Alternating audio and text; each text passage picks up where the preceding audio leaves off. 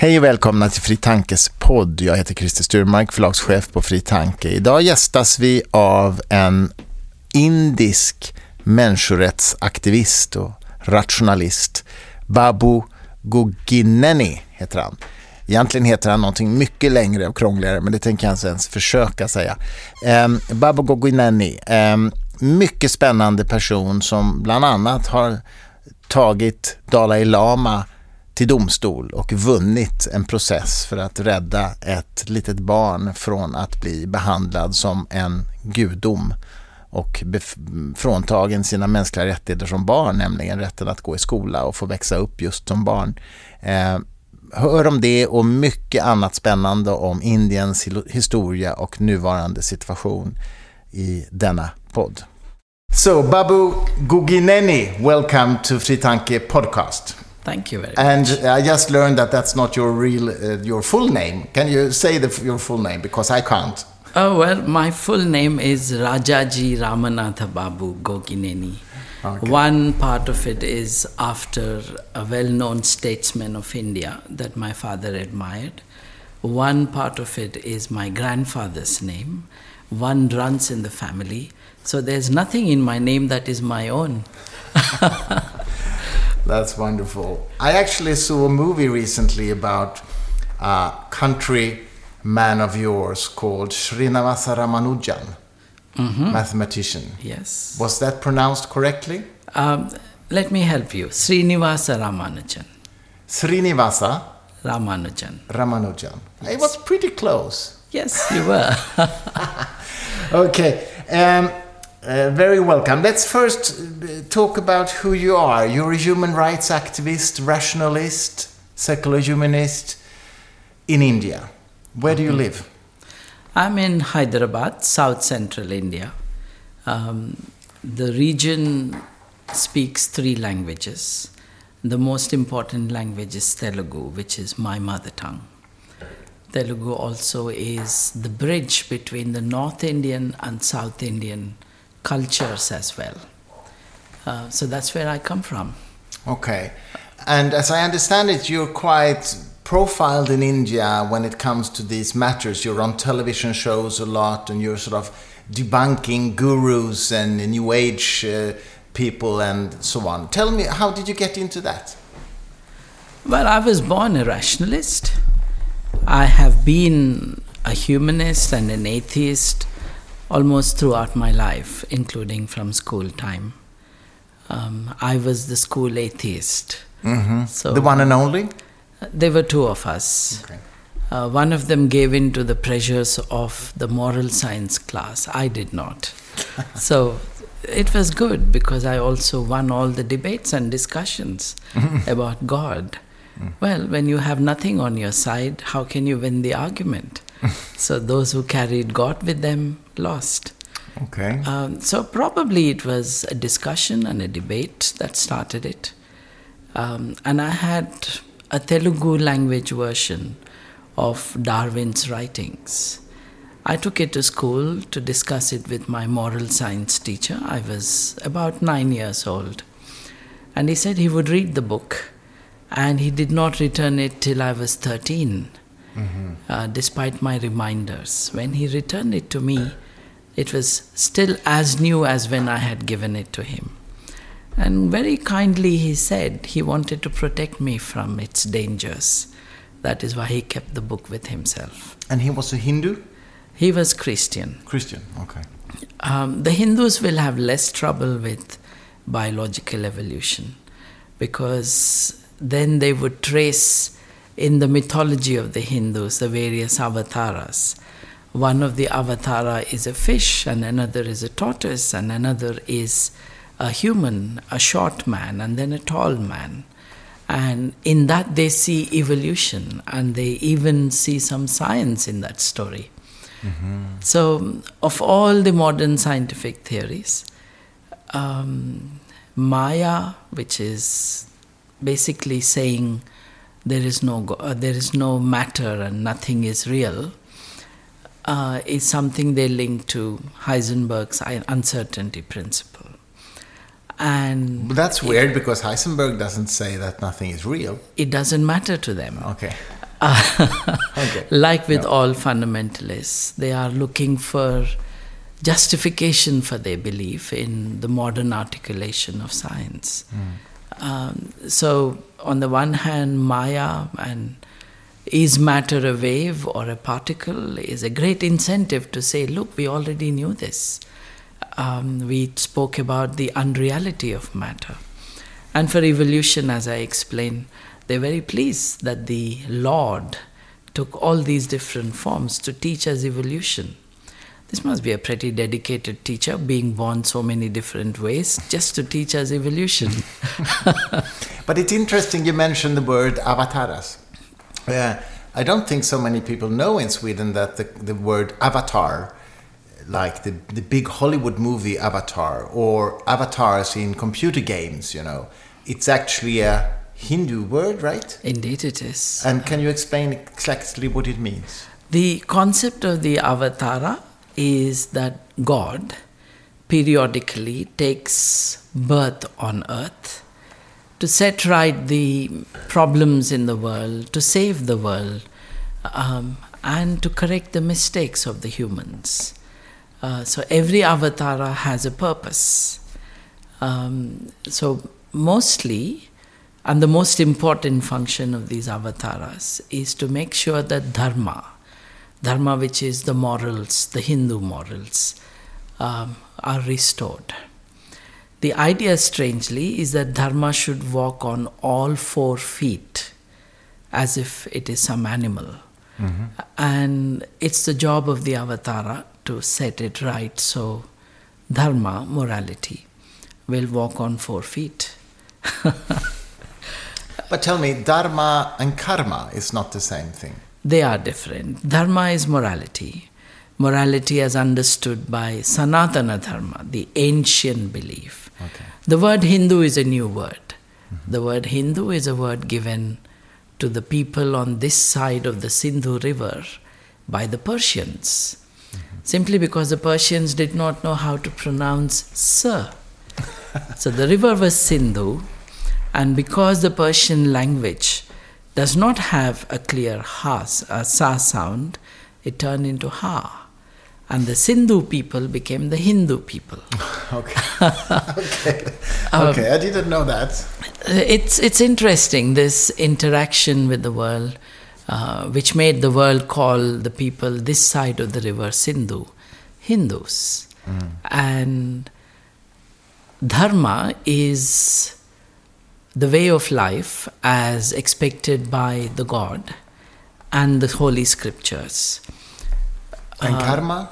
And that essentially is your caste duties. The karma? The dharma. The dharma, okay. Now, the karma is what you earn while performing your caste duties. And if you accumulate enough and you're a good accountant, then when you die and you're reborn, you can go up the hierarchy of the caste system. So dharma is the market rules and karma is the currency. In a way. Yes. You have to bank your karma right. Okay. So that you're rewarded in your afterlife when you are reborn. Yes, the way to live is decided by dharma. And every caste would have its own. And the reward of that is accumulated in the karma. And that can lead to either reward or punishment in your next life.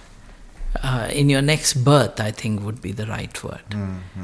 Because all this is postulated around the idea that there must be a soul, that when you die, the soul remains alive, and then it just wears a new shirt. And that's a new body. Okay. And where you're born, your station in life, your privileges are all decided by the system of dharma. And you consider all this superstition? It has to be. When we say something has no basis in reality and yet is believed in, then you would say that that is a superstition. Even though it's so old? I was just kidding. When it's so old, we'd call it old superstition. Old superstition, exactly. That's right. First, a little bit about your growing up, you say you grew up in a family who were rationalist as well. Yes. So in that sense, you have been affected by your parents and so on. But how did they grow up? I mean, do they come from a Hindu family originally, some way back, or? That would be right. I would say I'm at least a third generation atheist or humanist from both sides of my parents. It didn't mean that they were activists, humanists of the kind I am. Certainly they were less orthodox and they did not have religious practices. There were no images of gods at home, either in my mother's family or my father's family. So broadly there was a distancing from religion. But this is not new or unique. My parents grew in homes which had already abandoned traditional, orthodox, superstitious, Sanskritized religion. Because Hinduism from the 1850s started reforming itself, and a huge number of reform movements came as a result of that. And my parents and their parents were somehow a product of that reform movement. I see. So weddings were not always anymore with Sanskritized rituals. The ritualistic text was read and understood, and people thought that's not appropriate for a wedding. And they changed that to vows and promises which were in the language of the people, not in Sanskrit. Already in the 1930s that was happening. So my growing up in a rationalist family is not new. I see. For Indian society. I'd like to talk a little bit about Indian history before we talk about current affairs, because I often, when I discuss secular humanism in Sweden, a lot of people have the perception that this is a quite new phenomena. And of course that's true in the sense of organized secular humanism, but I always say that the roots are, of course, Greek philosophy of nature and so on, Thales, Anaximander and so on.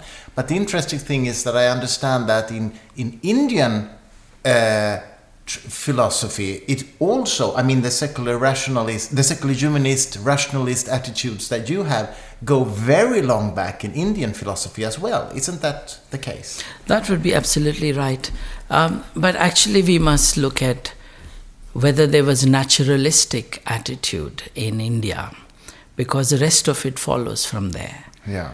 And already by the time the Buddha was born, he was born about 90 years before Socrates. So when the Buddha was born, already was established a school of thought which believed that this could not have been the result of a creation, that it always existed like this. A well-known school of philosophy in India is that of the Sankhyas.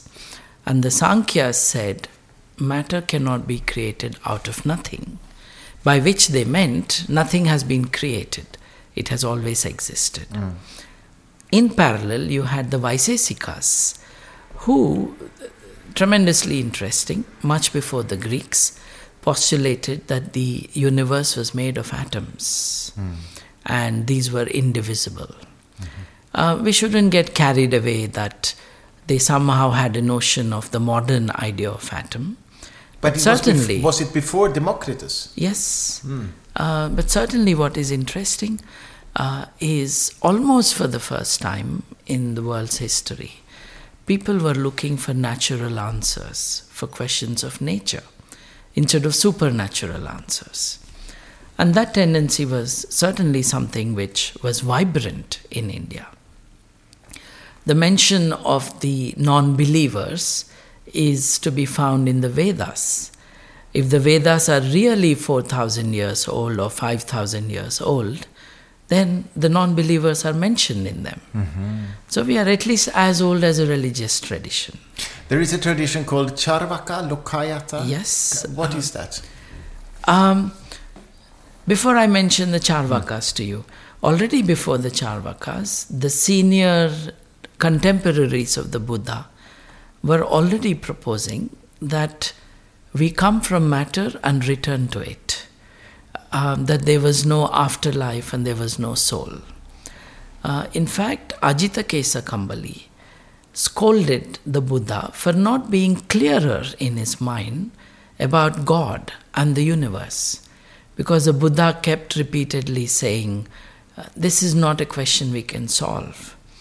Let us look at what we can do about the good living and the good thinking. For the non-believing world, the moral philosopher was the Buddha. Mm-hmm. In this context, the Charvakas that you mentioned are the ones who brought in common sense into the discussion. And the Charvakas are mentioned also in the great epics in the Mahabharata. In the Mahabharata, Dharmaraja. The name of the king is Dharmaraja, the one who rules according to Dharma. And the Dharma was observing the caste duties and so on. There was a great, stupendous war. Mahabharata is a story of war. Mm-hmm. And millions of people, according to the epic, had been slaughtered. So the Charvakas go into the court when they learn that the king was now starting a new expedition of conquest. And the Charvakas go in there and counsel the king that after so much murder and mayhem, he should not be thinking of new wars. And the Charvakas were put to death for having said it. So one conclusion we can have is that they thought more of the human, and they were actually advocating pacifism of a kind. There are many, many negative references to the Charvakas. That is the only way we know about them. Everything that they wrote has been destroyed. Mm-hmm. And in the Compendium of Philosophy, the Charvakas are criticized for having mocked at the Brahmins who were standing in rivers and making oblations of the water to their ancestors in the heavens. So the Charvakas are supposed to have gone into the same water and done the same thing. Mm-hmm. And then the Brahmins were very angry and they said, why are you doing this, whereas you mock at us? And they said, we are watering our fields. If you could water your ancestors in the heavens, why can't we water our fields next door? So they used argumentation, they used common sense examples. And they said that like a betel leaf and calcium coming together will produce red color, which is what pan is when you eat. So will a body, given nourishment, get life. Life is that. It has got a natural basis. It is not divinely given to anyone. So these were these wise, gentle people helping, also gently mocking at the beliefs around them. They are also credited with, I say credited because I appreciate them, but they were criticized for saying this. They are believed to have said, eat well, be merry, and be happy. It is almost what we say now as modern humanists. This is the only life we have. This is where we have to enjoy and live the right life.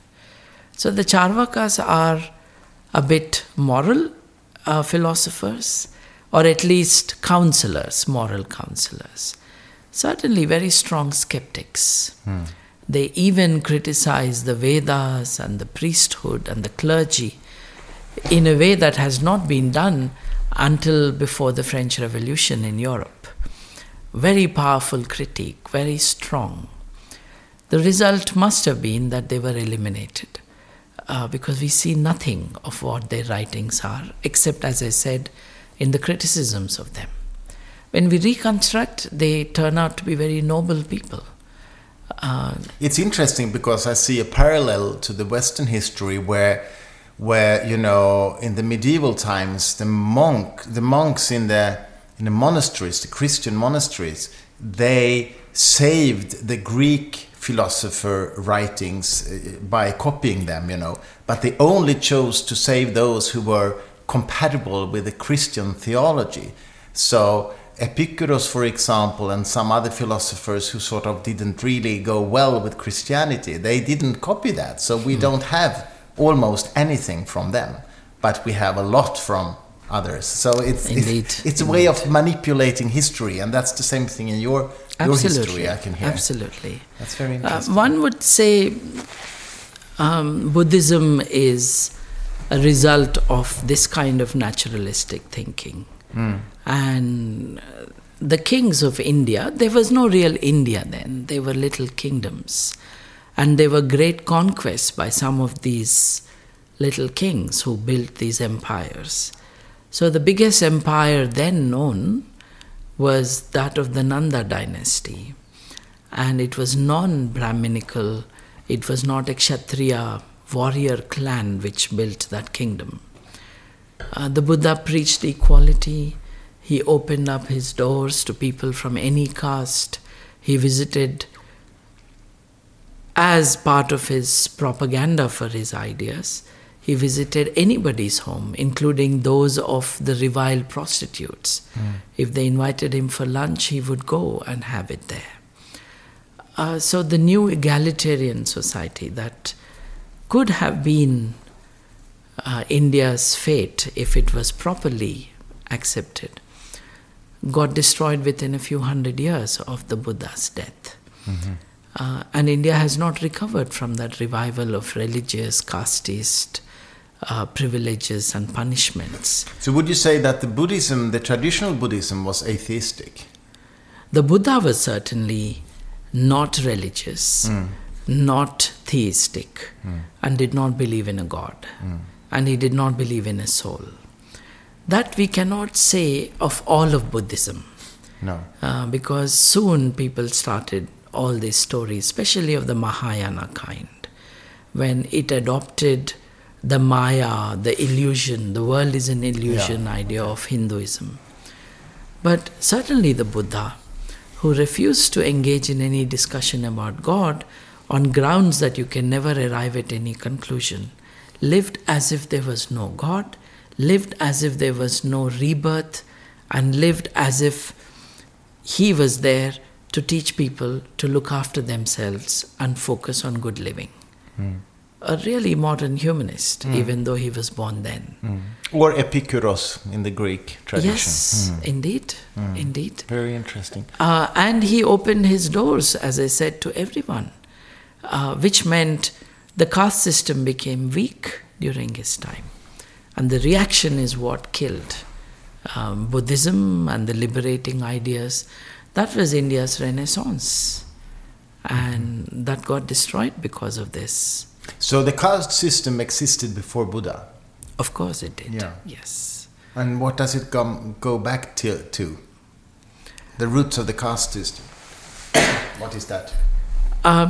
If you go by the texts, there is justification for it in all the holy texts. The Hindu texts. The Hindu texts, which means it antedates the texts themselves.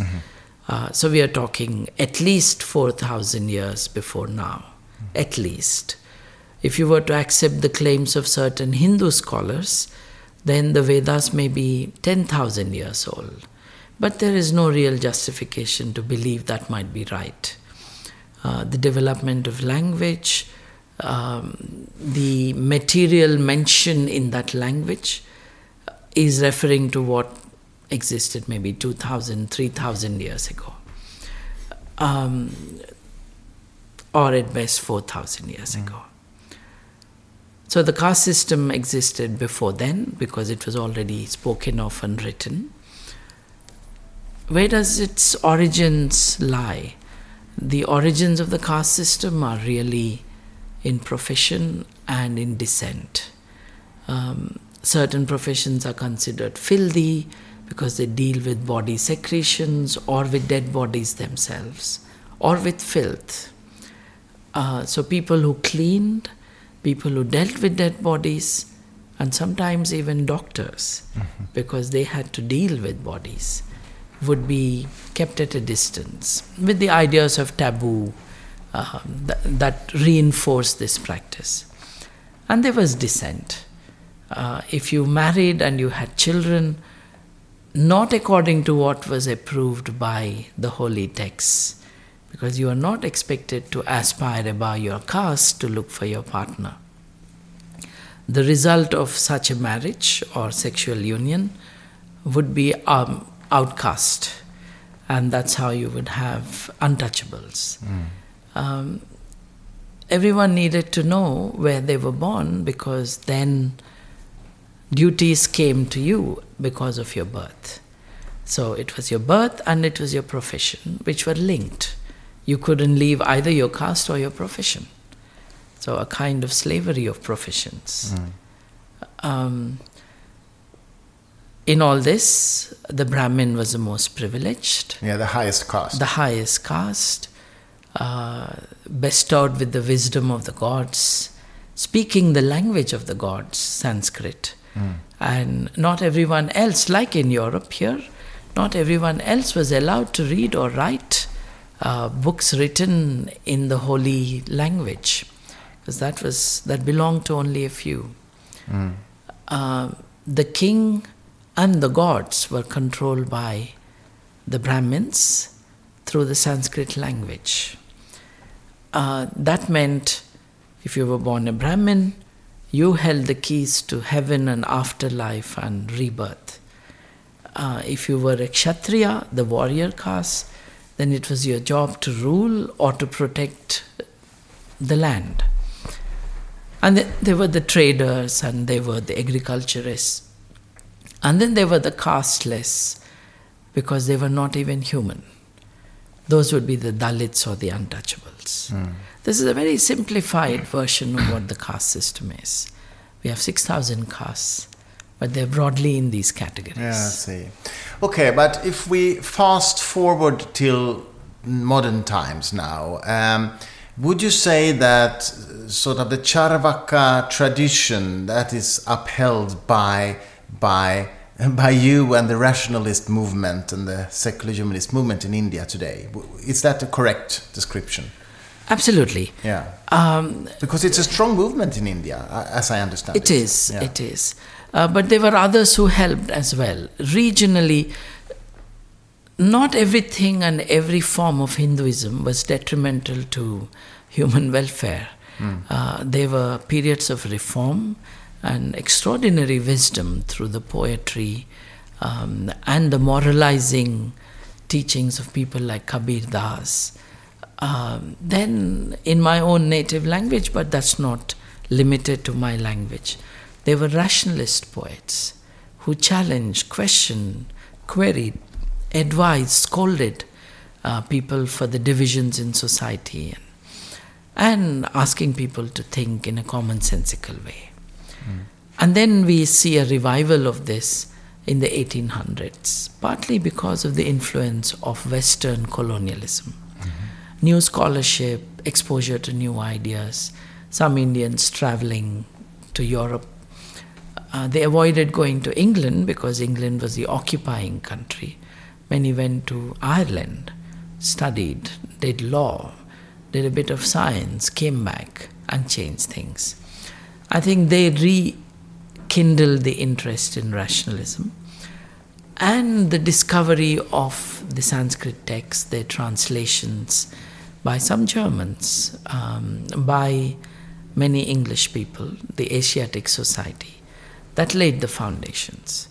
On those foundations, I would say people like me, we are beneficiaries of that investigation, research, woodwork.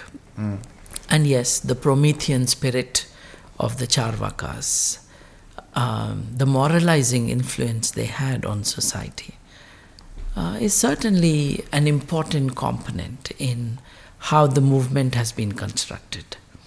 But the movement is more sophisticated than what it was during the Charvakas' time. Yeah, of course. Because we have for obvious reasons. Yeah, we have science, developed science now. You must mention, because we have talked earlier about Tibet and Dalai Lama and so on, and a few years ago I spent a month in Tibet actually, because it's a beautiful country. I did a lot of photography, but I also saw that it's a variant of Buddhism that is full of supernatural ideas, and superstition, obviously. And I know that you have been involved with the Dalai Lama in a certain case, because he's very popular in Sweden. You know, everybody thinks he's this fantastic, friendly guy, and undoubtedly he's got a very charismatic attitude. But tell us about your case with the Dalai Lama. At one point, I should try to interest a Hollywood filmmaker in this story. Yeah. It's got all the ingredients of a very interesting interface between faith, human rights, religion, politics, and greed. The Dalai Lama is a representative of the stupid form of Buddhism. It's a mountain Buddhism, which really believes in rebirth. And why do I use harsh words when I talk about this? Because the Dalai Lama's own urine and feces were considered to be holy for people to consume. And people did that. Buddhism, I took the opportunity to tell you what Buddhism was when the Buddha proposed it. And look at where Vajrayana Buddhism brought it to. That the feces and the waste, biological waste of humans could be considered holy. So the Dalai Lama comes from that tradition. He himself is an extraordinarily charming person, personally, but in his previous incarnations he was not. This is Dalai Lama number 13, but Dalai Lama number 12... Isn't it 14 now? Oh, sorry, 14. Yes. I'm sorry. Number 13 is the one who supported the Nazis. Since it's the same Dalai Lama, I'd like to ask number 14, why did he do it when he was number 13? If you're superstitious, number 13 is a bad number. You know? Maybe that's why. Sorry. For the Christians, of course, number 13. Yeah. But my main quarrel with the Dalai Lama was this little charming child who started speaking like an adult, 6-year-old, talking about the independence for Tibet, China becoming democratic, and the claim that was made on behalf of this little charming child by the adults around the child, that she communicates with the Dalai Lama through telepathy. When is this happening? This is 2009. Mm-hmm. And where? This happened actually not far from Hyderabad, where I live. In India? In India. Not in Tibet? Not in Tibet. The Dalai Lama has not been to Tibet since his flight in 1959. And now, that should tell you something. He left in 1959. This fraud started in 2009. So it was an anniversary celebration. Interesting, because I've been in Dharamsala as well, where he's residing now. So yes. He's never been to Tibet since his second flight from there. What was being launched on the people of India was a fraudulent claim that this child had supernatural powers, that this was the reincarnation of a dead playmate of the Dalai Lama. Mm-hmm. And she had all these powers. So we said, do not believe in this is not right, and so on. So some journalists went to the Dalai Lama and said, is it right that this child has all these special powers? And he confirmed it. So I did some research and found out this was the anniversary of his flight from Tibet to India.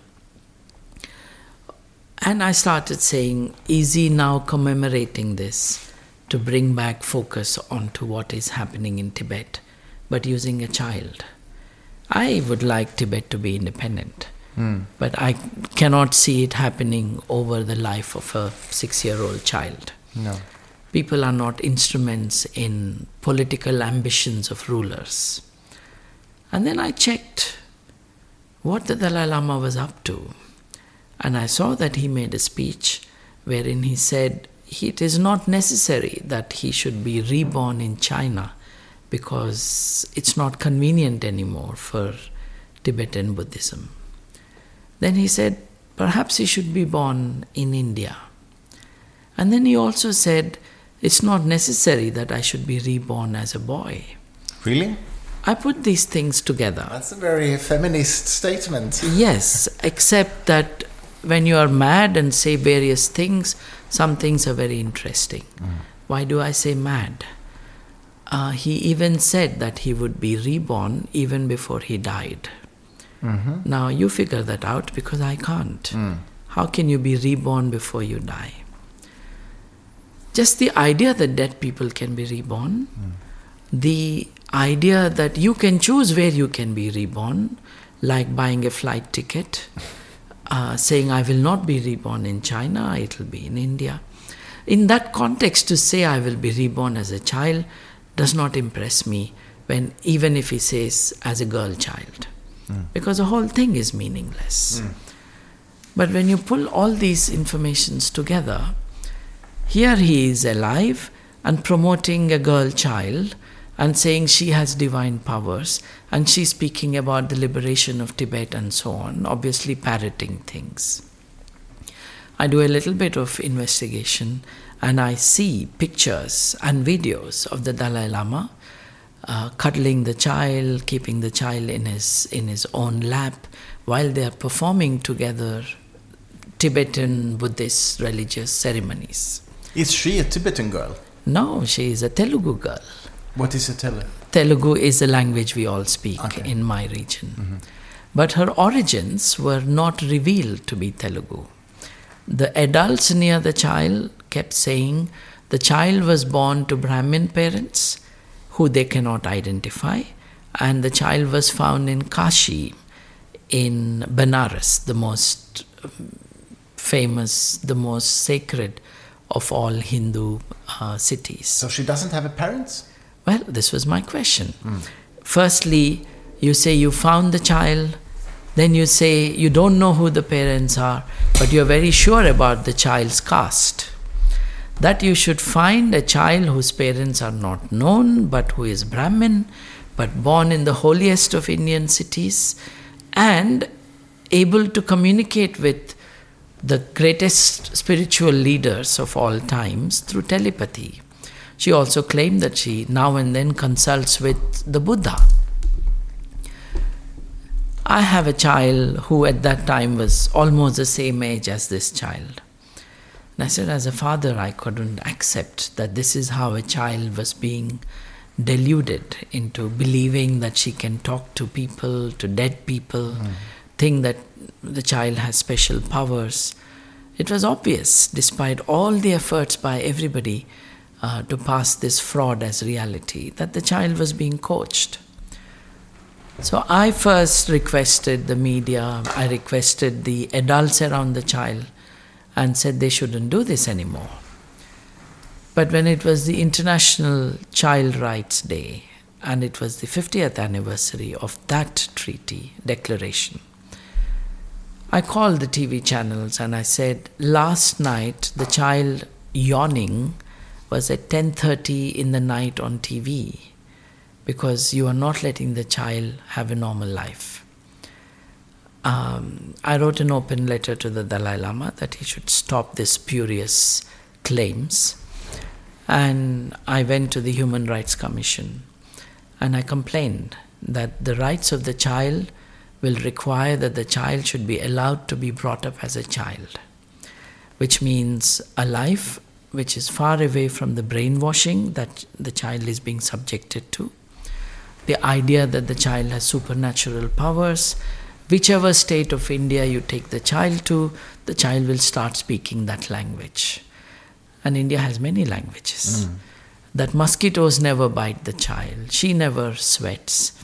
And this divine person can engage in a conversation with a PhD on any subject that they can choose. This must be easy to test. But you are not allowed to test someone who is installed in a temple. No. Already they had built a temple for the child, and the child was in it.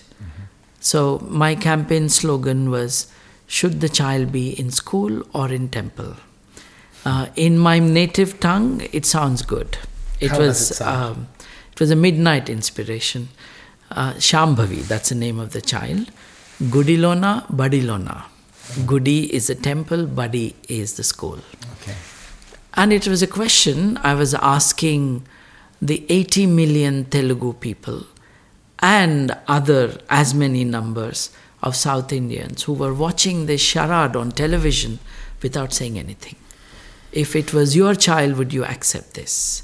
Do you believe that a dead person can be reborn?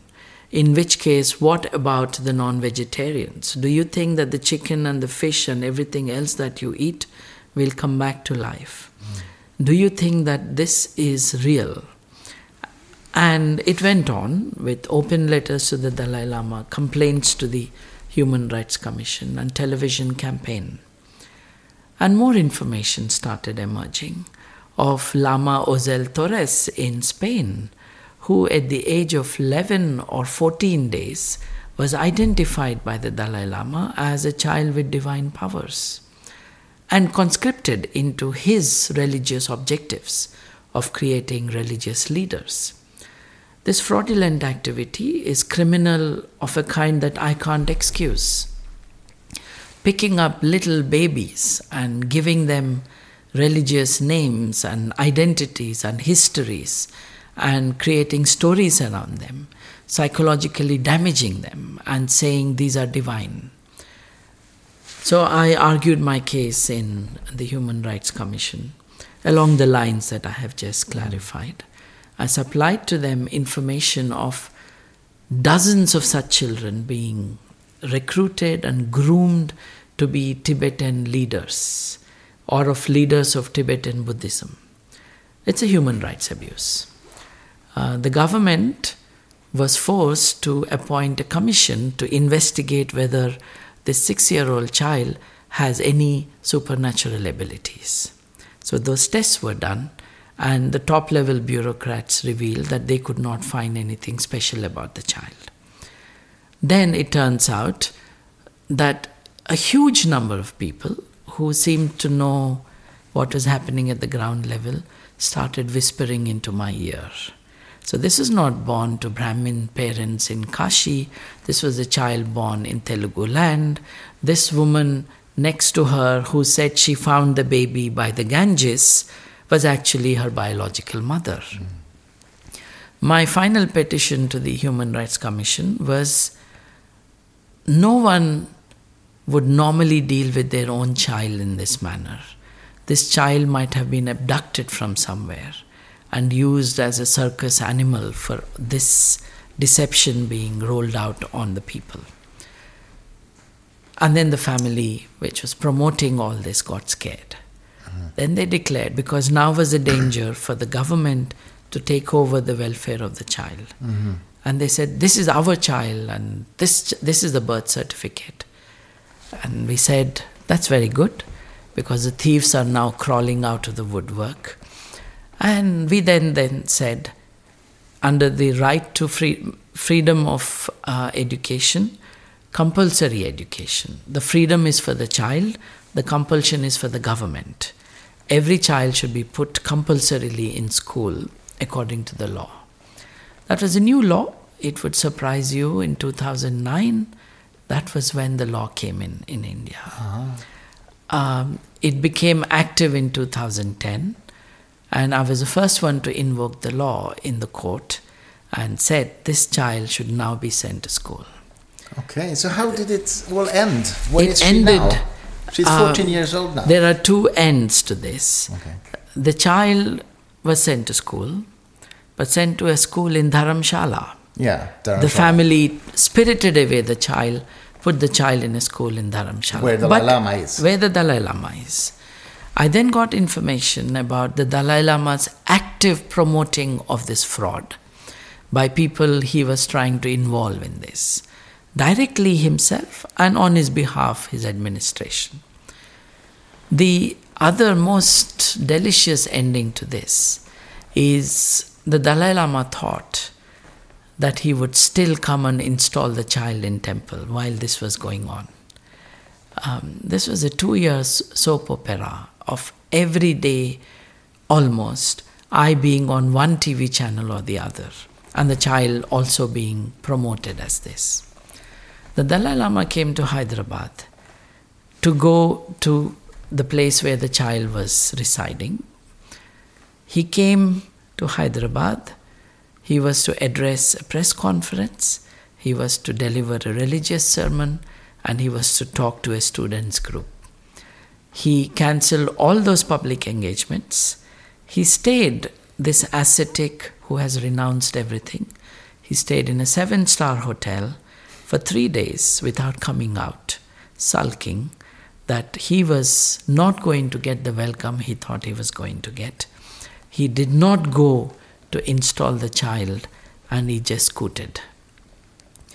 Why do I use these harsh words for one who is so loved by so many people? Because he has used the Nobel Peace Prize, which in fact he got because of China, not because of his own merit. There was a Tiananmen Square massacre, and he got it in protest at what China did.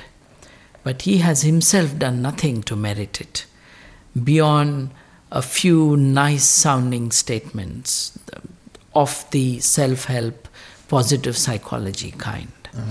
He has only ever used the gullibility and vulnerability of people to advance his religious causes, linked with his political cause.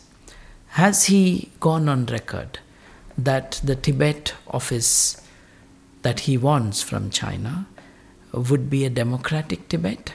Or has he said that it would be a continuation of the theocratic society, the government, that he was running as a child before he left the country? He himself, the Dalai Lama, is a victim of being recruited as a child and brainwashed into thinking he had this divine mission and he was this divine person, so far born 13 times, now the 14th one. Rebirth is a problem. He benefited from it and he also exploited it, despite it being something which victimized him as well. Annie Besant, the English once free thinker, women's rights activist, during the colonial time, passing by in the streets, found a child playing in the sands and said, "This is the world teacher." They picked up the child against the wishes of the parents and said this was a world teacher, and the Theosophical Society adopted him, and that was Jiddu Krishnamurti. Jiddu Krishnamurti also was a victim of this belief that Krishnamurti, yeah. I know people in Sweden who look up to him. Indeed. In fact, Sweden is a place, a country where he found a lot of support. The Netherlands as well. Krishnamurti, at the end of his teens, had the extraordinary honesty to declare that he was not the world teacher, that no one can teach the world in which way to go, that truth is a pathless land and each one has to find out what that path is. That was great morality. But what happened to this child who now should be like 14 years old? The child is 14, now beyond the purview of the Compulsory Education Act, and they are trying to relaunch the child as a spiritual leader. And what's her name? Shambhavi. So you can Google that and find out about Absolutely. her? Very interesting. Let's talk a little bit about the current situation in India now. I know that the Hindu nationalism is rising and has come into power. Narendra Modi. Tell us a little bit about what's going on in India right now, the political situation. Well, even to do that, I have to tell you of the run-up to where it started. Sure. In the 80s was when we had only one television channel, the government-run one, and in that were broadcast fairly well-made mythological stories of Hinduism. So the Ramayana and Mahabharata, especially the Mahabharata, is a great epic with extraordinary moral dilemmas in it. It's instructive, it's engaging, and almost all of India was watching it.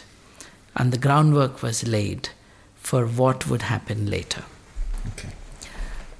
What people started giving only their Sundays to in the morning when the TV program was on turned into what people were giving all their days in every day of the week to a religious identity, religious observations and observances. And because the Salman Rushdie matter came up, the Muslims were becoming very agitated. India was the first country in the world to ban the satanic verses. Not Pakistan, not Iran, not Iraq, but India first. India first. Before Khomeini Yes. pronounced the fatwa. Yes. Okay, that's interesting. Now, this is also very sad. And the Hindu population noticed it. And those who depend on their votes were very, very keen on exploiting this, that the Muslims were being given these special privileges. Along with that came a court judgment which was in favor of the rights of Muslim women who could be divorced with the triple talaq. Pronouncing the word talaq 3 times ends the bond of marriage or the contract of marriage. And there was no necessity that there would be any maintenance to be given. So a poor old woman asked for a pittance of money, 50 or 60 rupees, about a little more than a pound, monthly maintenance. And the husband refused. She went to court. Court decided that it was unjust for her not to be given maintenance, and it was wrong for anyone to have divorced somebody like this. The second part was not the main thrust, the first part was. And the government then, by Rajiv Gandhi, ironically called Protection of Muslim Women's Rights Act, brought in legislation which legitimized the Islamic way of saying divorce without having to give maintenance to the woman. This triggered the anger of the Hindu population. Parallelly, what was supposed to be the birthplace of Lord Rama, there were 100 such places claiming to be that in the city of Ayodhya. Unfortunately, one of those claimant places also has a mosque on it. So they honed in on this and they said, this is a real birthplace on which the mosque is built. Now we will pull it down. The pulling down of the mosque was not allowed by the Supreme Court. Politics was played, and despite assurances to the Supreme Court that they would not do it, a huge number of people allowed to go near the mosque barehandedly pull down a huge mosque. That kind of set the seal on the divide in the country on the basis of religion. Here was this gang of people, this mob, which prior to that went to village in the country, asking each of you give 1 brick because we will build a temple for Rama there. So they involved everyone in the country. In what could have been, if it was a positive thing to do, to build hospitals everywhere. Give me a brick, I'll build a hospital. Give me a brick, let's have a school. Let's have a library. No, they did it for this temple. And this set the tone for the politics of India since then. So what is happening now is that after a few experiments by the Hindu Nationalist Party, they are now in power without needing the balancing that coalition partners can provide at times. New forces are being unleashed on the nation. These are forces of casteism and superstition and great intolerance towards whoever is not Hindu. That includes the minorities. So what are the minorities? The big minorities in India would be Islamic and then Christian. The Christian minorities are more targeted because they run the schools, they have the hospitals. So they know that people who go to such schools, who are treated in such hospitals, will have a positive image of Christianity. So conversion, which has been happening, is something that the Hindu majority do not like.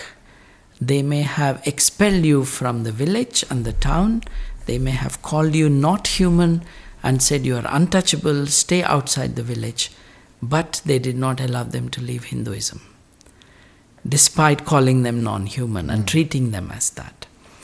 Many of these excommunicated people turned to Christianity, at times because the Christians gave them money, because everybody is accounting for some funder somewhere in the Vatican or in the US, and the evangelicals and the Christian missionaries are counting the number of people they've converted.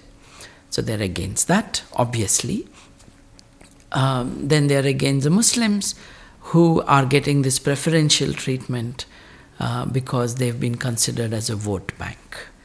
If 15 to 20% of people can form a vote bank, they forgot what 70% can do as a vote bank. So the politics is now of vote banks and of intolerance and of intimidation. I read somewhere that Narendra Modi is trying to justify the caste system with genetic arguments. Yes. Can you say something about that? I would not be able to directly link it to Prime Minister Modi. Okay. But there is now an active move to commission studies in genetics that would prove that the division of caste has a basis in genes, which to some extent might turn out to be not too far away from their claims, because if for 2,000 years you had social incest, then the sample that you select will obviously confirm that. Yeah, that's true. But it's very much, it reminds of the race biology of the Nazis, in the 1930s. That cruel reminder is there in the newspapers regularly. Today in India, someone has said that this is the way in which you can produce children of A, B, C qualities, all of which are the Aryan qualities, all of which are these genetically superior qualities.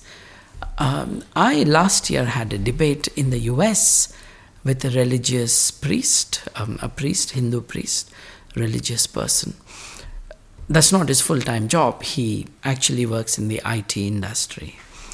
And in the course of our debate about religion, it wasn't specifically about Hinduism, he lamented that Indian population today is polluted, by which he means people are marrying within castes, and therefore the gene pool that he values is all polluted. So when you leave your country, but you don't leave your stupidity about people and their genetic composition and ideas of superiority, it tells us something. They have used their new riches and their new positions in the world to only advance the primitiveness from which they emerged. So the battle is complicated because the educated people, like you said, genetic tests are being commissioned, advice is being given on who you can marry and who you should not to preserve the gene pool. The caste system doesn't necessarily have only the Brahmins promoting it. Everybody does it. It would be wrong to say the Brahmins are promoting it, they're only 3%. It's the other castes which are promoting it. And the caste system is so ingrained in people's lives, and this would surprise you, that the untouchable communities have internal untouchability as well.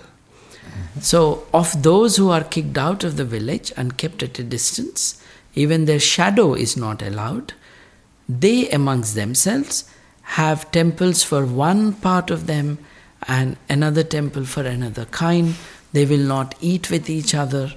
So in my work against untouchability, some of the things I have done is work with senior social activists to have interdining amongst the untouchable communities, because they also need to.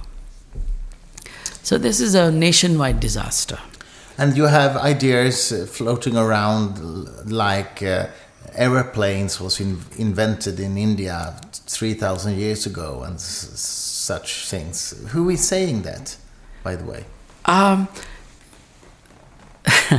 It is a very complicated thing where we are now. It is people who claim to know Sanskrit, people who claim to have studied India's history, who are making these claims. And as you said, there are people who are saying Bharadwaja Mahamuni, a rishi that they can name, a saint that they can name. They say that he has written a manual on how to create an aeroplane, and therefore aeroplanes existed. And is there not a description of a flying machine in which people were transported in this epic and in that epic? Therefore it is true. And is it Hindu nationalists who are saying this? It is absolutely they. And it's a way to sort of make them superior people, the Hindus? To they are, in their mind, fighting a battle with the Westerners. They are fighting a battle with the achievements of Western Europe and North America.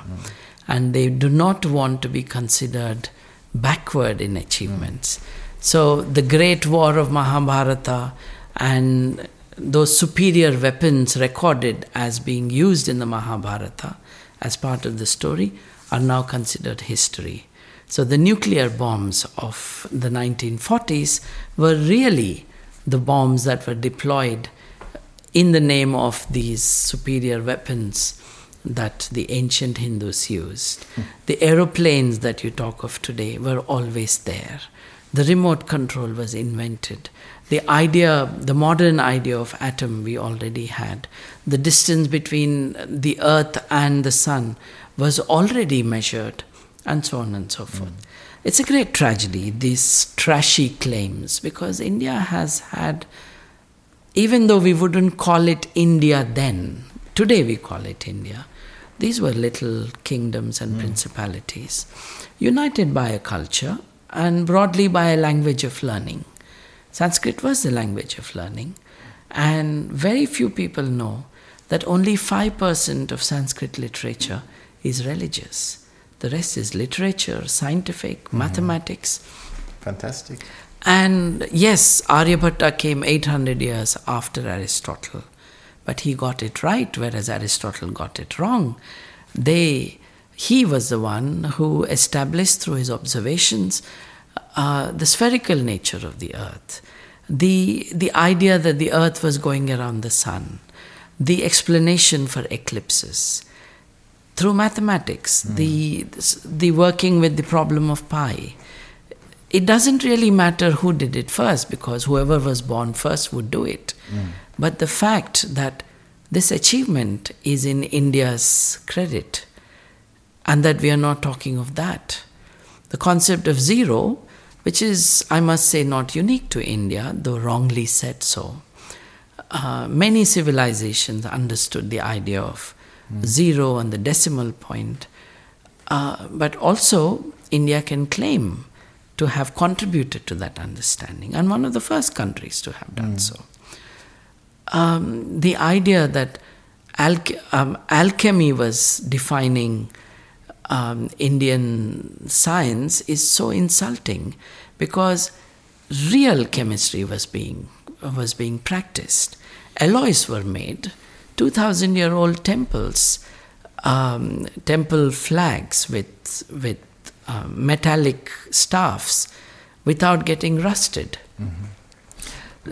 But tell me, what you're saying is that India has a real history of fantastic science, and now people come to claim a lot of ridiculous scientific discoveries in the Indian history, and also brings back pseudoscience into the universities, like race biology or astrology, I know, is coming into the universities now. And so, as I understand you, there's a true history of science that should be talked about instead. Is that what Absolutely. you mean? Yeah. Mathematics, especially, physics, ideas, cosmological ideas, concepts which are fascinating and which are limited by the absence of measuring instruments and higher mathematics, but which are remarkable as an achievement for a civilization. Those would be great. And instead you study astrology at universities. That's right. And alarmingly and disastrously, about 15, 20 years ago, a Minister for Human Resource Development offered to roughly 300 universities in India, funded by the government, that they would fund astrology departments if they would start them, but that funding would be after withdrawing it from physics and chemistry departments. Only 11 or 12 vice chancellors had the guts to say, no, we don't want this. Incredible. Which means the rest of them complied. And now these astrologers are infesting Indian society everywhere. For everything there is a ritual, there is a holy time. By the way, if you're traveling to India and you find that the trains and the planes are full and there's not many seats available, try doing it on a Tuesday. Because traveling on Tuesdays is not recommended by astrology. So you're likely to have more free seats. That's good to know. That's very good to know. Finally, we're going to end soon, but I just want to ask you, it's obviously becoming also dangerous to do what you are doing in India. Just a few days ago, a colleague of yours were murdered, right? Yes. Can you tell us about that a little bit? This rash of killing started a few years ago. There was Narendra Dabholkar, one of the most respected rationalist public figure, who was advocating a legislation which would regulate astrologers and geomancers and whoever was making a claim that would be chargeable by them. So it was a trade practice regulation, really, saying nobody shall be allowed to exploit others in the name of their superstition. He was killed just about the time when, in his state of Maharashtra, this would have become a legislative bill. Since then, at least 4 very prominent rationalists, humanists, fighters of social justice have been eliminated. When we say rationalist, I think one gets the idea that these are simply skeptics and questioning some religious claims. But these are all humanists. And even if they call themselves rationalists or atheists, they're doing several things at the same time. They're fighting superstition, but they're offering a positive idea of how society should be, based on reason, evidence-based beliefs, with freedom of religion, but with full access to modern science. Yeah, it's secular humanism, basically. It is humanism. Today, the word secular is understood in humanism, the way... In Swedish, it means more than one thing. So in Sweden, we say secular humanism. Because in Swedish, you can say, I'm a humanist. It can mean that you studied literature at university as well. But it's different in English. Yes. So I would say I am a rationalist, an atheist, a humanist, and most of the time I mean the same things. Yeah, I understand. I imply the same things. Social justice, no privilege, no caste, no concept of soul that survives a person's life, no idea of rebirth, and all these things together. This is a major threat to the dominant religious beliefs of society. And the Hindu nationalism. Absolutely. So who was killed now? The latest person to be killed is a lady journalist. She was as much a journalist as she was a rationalist. This is Gauri Lankesh. Gauri was 55 years old. And she was a vehement critique of nationalist right-wing politics. She was also a critique of extreme left activism and wanting to bring the Maoists, rebels, back into mainstream life.